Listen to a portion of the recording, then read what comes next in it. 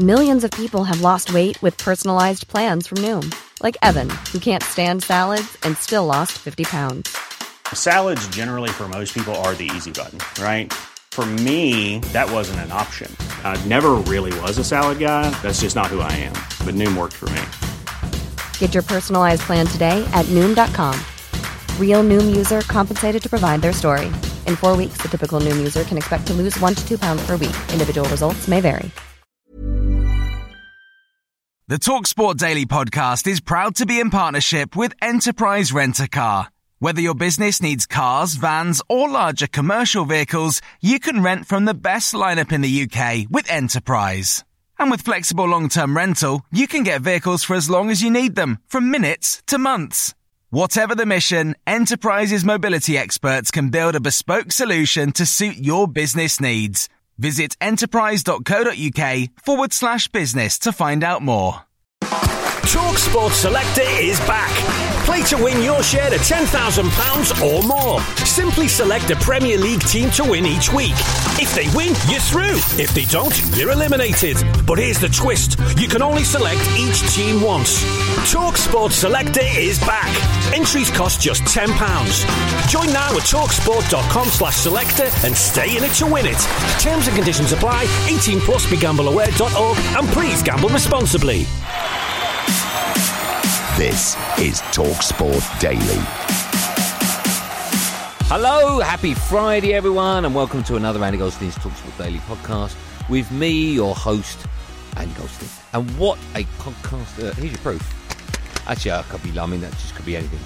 It is anything, actually. Well, it's something, it's the script. Yep, I don't ad-lib this bit. I mean, I'm ad-libbing this bit now. The words that are coming out of my mouth, they're not written anywhere.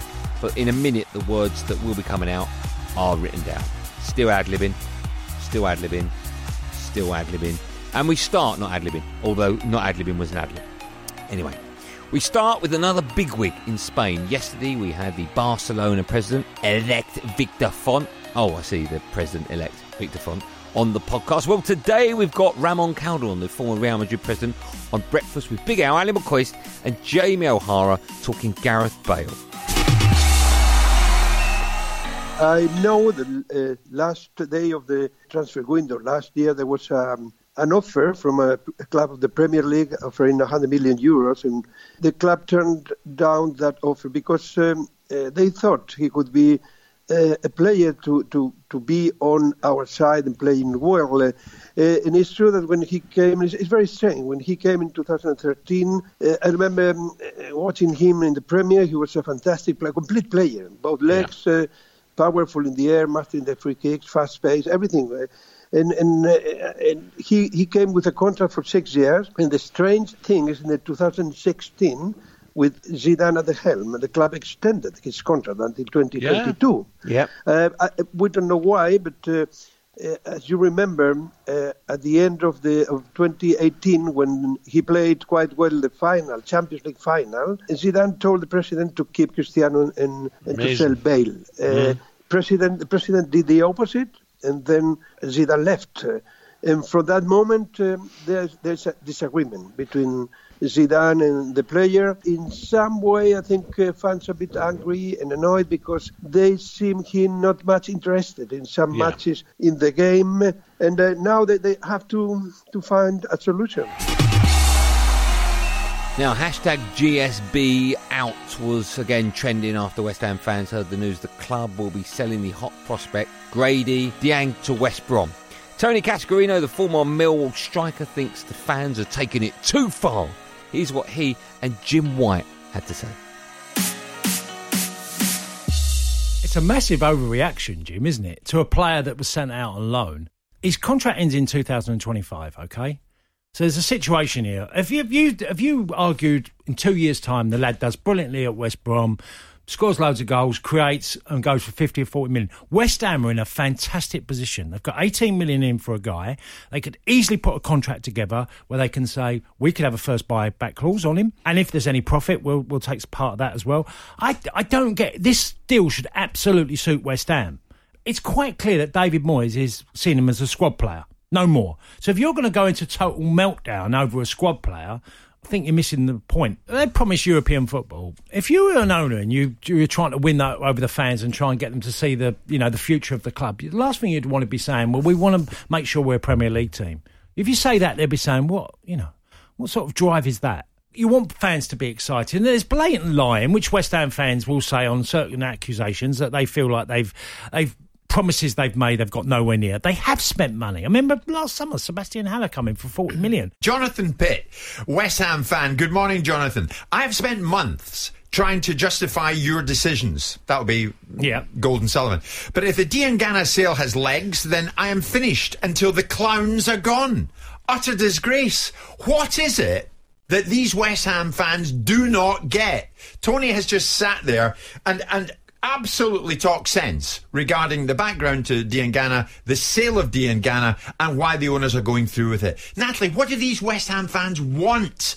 Why is it they habitually complain on the eve of a new season when they should be right behind Moyes, right behind West Ham, and dare I say it, right behind Gold, Sullivan and Brady? What's wrong with them? West Ham fans, some of them are brilliant. I love West Ham. I really like them. When I first came to London, I used to go there a lot. Harry was manager. Di Canio was playing. Di Canio and I used to chat a lot. West Ham are a great club. I really like the supporters, salt of the earth, working class people, many of them. But some of them don't see the bigger picture here. Stop being on the backs all the time of the owners. Support the blinking team. If Diangana goes for 20 million, go with it and see what comes your way. Now, the former Arsenal and England defender Sol Campbell has given a brilliant exclusive interview with TalkSport's James Savundra. Amongst a number of topics, Sol told James that we need more diversity in all jobs, not just sport. I think the media is a big thing. I think media, how papers, radios, presenters or conversations on radio, conversations on TV, news reports, all that all filters in. That's the thing what we've got to do. Yes, I'm not saying it's got to be completely kind of left-sided. It's got to be, it's got to be balanced. That's what is needed. Balance in history, balance in the media, balance in, how you portray, black people, and women and things like that. So it has to be, equal pay and all those kind of things. It all kind of filters in that kind of narrative, diversity in boards, all that. We need that. And it is healthy to have that. I think if you have a healthy board and a diverse board, I think you can be you will be very successful, because you'll be able to have a fantastic range of ideas, and then you don't miss anything going forward. You don't miss certain adverts or whatever. They can easily be misconstrued in another way. You don't miss those things because you've got a diverse board picking up things that you might not see because you're not being brought up like that. So I think that's what it's all about. Diverse, giving everyone an opportunity, because, as I said, talent comes in all different shapes and sizes and colours, and that's what people got to get to. It does feel like this movement is stronger than anyone that we've had it in the past. It does feel like this isn't going away. For you, do you feel like making the transition from a player into a coaching role, do you think that being a black man, do you think that affected your opportunities? Do you feel like that was a hindrance and has been a hindrance over the last few years? As I said, I think it's all about education. It's all about people forgetting your colour and just given a chance at any level and seeing what you can do, not kind of thinking what you can do. Just see what happens. You employed 10 other people and you've allowed 10 other people to build their careers. Well, what's the difference of employing 3-4 black managers in your team over the course of 10 years? What's the problem with that? There should be no problem. You should, you're building other people's careers, or build my career up. That's what people are saying. Give us a chance, because it's not always going to work. You can't judge someone on 2 jobs. You can't. That's like, what's going on here? You can't judge people on 2 jobs.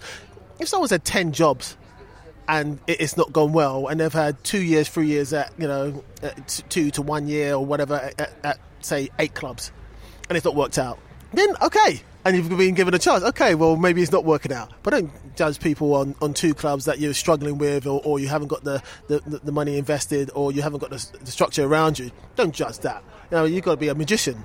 Look, sometimes football is a matter of fact. You need quality players make the difference. Yes, quality players may, sway a little bit, and they need that organisation. That's where it comes to your man management, and I have that.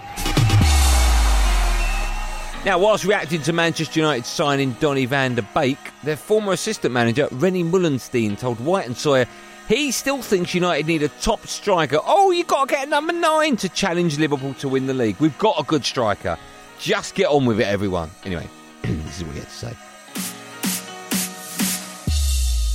Obviously, there was a big gap last year, and I think that gap started sort of in the early parts of the season.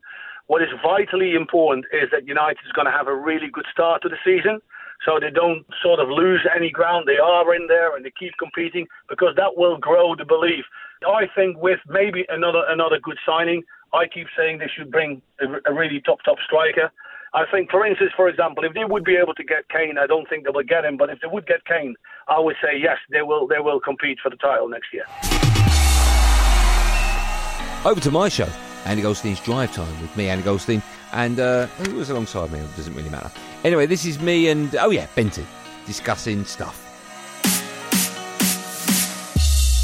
What's the aim for Everton? It's not just top 10, is it? No, and that's the thing. I don't think Ancelotti's going to be happy coming in and going, right, congratulations, lads, we finished top 10. That's not good enough. Of course it's not. That is not good. So he's got to be, however unrealistic it is from some people, they've got to be aiming for the top 6. I just don't think they can. But they've got to. No, I don't think... Well, listen, they've got to aim for it. I remember I once I had a conversation with Neville Southall on the show, right? Yeah. And before a ball was kicked, it was like a week before the season started, and I said, what's the aim for Everton? And he said, to win the title. This is similar to where we are now with Everton. Similar. It was maybe 2 or 3 years ago. And I laughed, and he got quite annoyed. He went, no, everyone's on 0 points. The aim for Everton is to win it. And I went, no, but realistically it's not. And he wouldn't have it. Right? And I can't upset Neville Southall, an absolute legend, right? It's so unrealistic. But realistically for Everton, it's not 6. It's not 6. You don't think 6? No, I don't. I can't see Everton getting top 6 in a million years. That's where they've got to aim for, top 6. They've seen. But realistically, remember, they've seen Sheffield United get close. After lockdown, they kind of went off the boil a little bit, and then it fell away towards the end. But they were on the brink. Do you know what I mean? And Everton have got to say, well, you know what? Like, player for player, squad for squad, Everton are better than Sheffield United. I can see that argument. If they get in these 3, if they get this 3 in, then 100%. Yeah. But they've got to be aiming. They can't get all them players in. I think they should be aiming for 8th, top 8. They can't. I'll still finish 8th. They can't be saying to James Rodriguez, yeah, we want, and Alan, listen, and Takori for that matter, to go, listen, guys, Takori a little bit because they got relegated, but them two, he can't say, I want to get you in the club. Our expectations are to finish 8th. Back now to breakfast. This is Jamie O'Hara, the former Spurs midfielder, on Liverpool and the lack of transfer activity by Jurgen Klopp in this transfer window today. He labels Liverpool naive in this clip. This will be worth a listen. It's been annoying me a little bit, Al, is that a lot of people are saying, they don't need us, they've got 196 points. The best teams over the years, Alex Ferguson done it, Arsene Wenger done it, they improved every season, they strengthened the squad. You can't just expect that 11 players to go and win the league again by 20 points. Yeah. Teams are going to catch up. You've got to strengthen your team. You take away a couple of injuries and all of a sudden you're looking at thinking, well, are you that naive to think that other teams are going to strengthen like they are and still expect to be miles in front of them? As a player, you want competition, because when you've got better players around you, you play better, you up your game. Now, I'm not saying these 11 players are going to down tools for Liverpool, but they need to be tested, and they need to know that every season we're going to dominate. This is Liverpool now. For the next decade, we're going to do what Man United done. We're going to dominate the league, and no one's going to be able to keep up with us. They're miles in front of everyone from last season, so kick on again. Sign two marquee players that are going to completely strengthen the side, and then no one can keep up with you. This is the former England rugby captain Dylan Hartley on Hawksby and Jacobs discussing his new book, Hurt. The game's completely changed from the style of play to the size of the athlete now, to the professionalism involved with the game. It has come on leaps and bounds, but there's still certain things that the game is lacking in terms of professionalism. What I can an example of that is the fact that they're playing 2 games a week at the moment. I just think that's pretty crazy. And it took me 3 or 4 days to put myself back together to play on a Saturday. So the guys that are kind of doubling up at the moment, I kind of see as madness. We're so young. We're only 25 years professional. So it's something I mentioned in the book is we're kind of like the crash test dummies for the sport. the sort of first generation with the amateur to professional crossover, so they've never done a full career of it, where myself, the James Haskells, have just literally done from 17 years old to 34. We've done a full kind of block of it, and they're still working it out. I raised concern around artificial pitches, and they said they're going to do a 3-year study on it. I'm obviously retired now, and I said at the time I'll be retired in 3 years' time, and then you'll tell me artificial pitches probably aren't suited to the professional game. So we are literally crash test dummies or widgets, as I refer to in the book. So yeah, I think we're still in our infancy. We're still working things out as a game. As long as the game is looking to learn and keep developing, the game will be in a good place. Now, this is Phil Foden, who's been speaking to TalkSport's correspondent Faye Carruthers after being called up to the England squad for the first time. Hurrah! About time as well. Phil responded to Carl Walker's comments that he's been the best young player he's ever seen. As you can see there, it puts a smile on my face straight away. I'm just happy that I said that, really. He's worked with some great players, so for him to say that, it's a big statement. Do you find it you look almost as if, you find it a little bit embarrassing, but you feel like you have a lot to live up to when you get those kind of things? Yeah, I still have a lot to work on and improve. So for him to say that, it makes me happy, but I still know what I need to do to get better. Yeah, sometimes I watch old players. Paul Gascoigne was obviously one of the best England players to ever play the game. So I feel like if they had the right coaches around them at the time, and if they played the right football, I feel like we could have won more trophies back in the day. So yeah, I feel like we're going in the right direction in terms of playing the right football and playing the right ways. And don't forget, England against Iceland is live on TalkSport from 4 p.m. on TalkSport on Saturday. And we finish this podcast with the best bits of Andy Goldstein's Sports Bar Monday to Thursday from 10 p.m. Of course, I wasn't on it, although the fun boy was. In my place was Adam Kathmandu Cattrall. The fact that we had no football for so long, and when it returned, it was in such weird and awkward circumstances, the way that we watched the Premier League, Europa League return, the Champions League, and now we're going to see the return of international football. And because we were starved of any football at all, I was just grateful to see it. Honestly, I was. And I thought, now we've got to a stage where we've become, we expect to see football back. I do. I'm expecting to see football return. I think we should be grateful. I'm excited. I am looking forward to seeing what Southgate does in difficult circumstances with a much younger squad.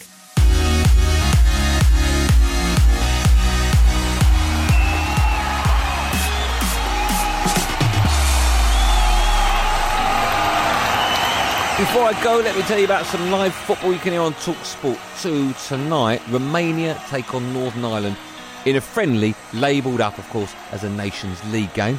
On Saturday, on TalkSport 2 at midday, the Carabao Cup returns. Oh, my goodness. The first round, Derby against Barrow. Then at 2 p.m, more Carabao Cup action. In fact, all of it as we go around the grounds. That's on TalkSport 2.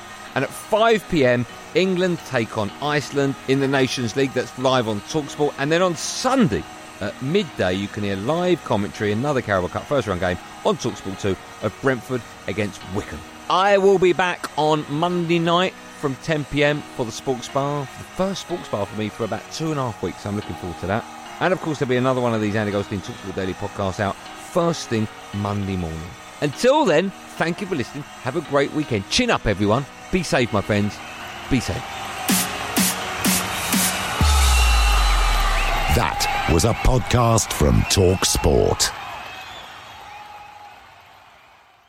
The TalkSport Daily Podcast is proud to be in partnership with Enterprise Rent-A-Car. Whatever your mission, home or away, don't delay. Enterprise has the vehicle for the job. Rent from the best lineup in the UK. With over 450 branches, Enterprise has what your business needs. From compact 3-door cars to spacious SUVs and people carriers to vans, they offer a large range of reliable vehicles perfect for the job. To find out more and book, visit enterprise.co.uk.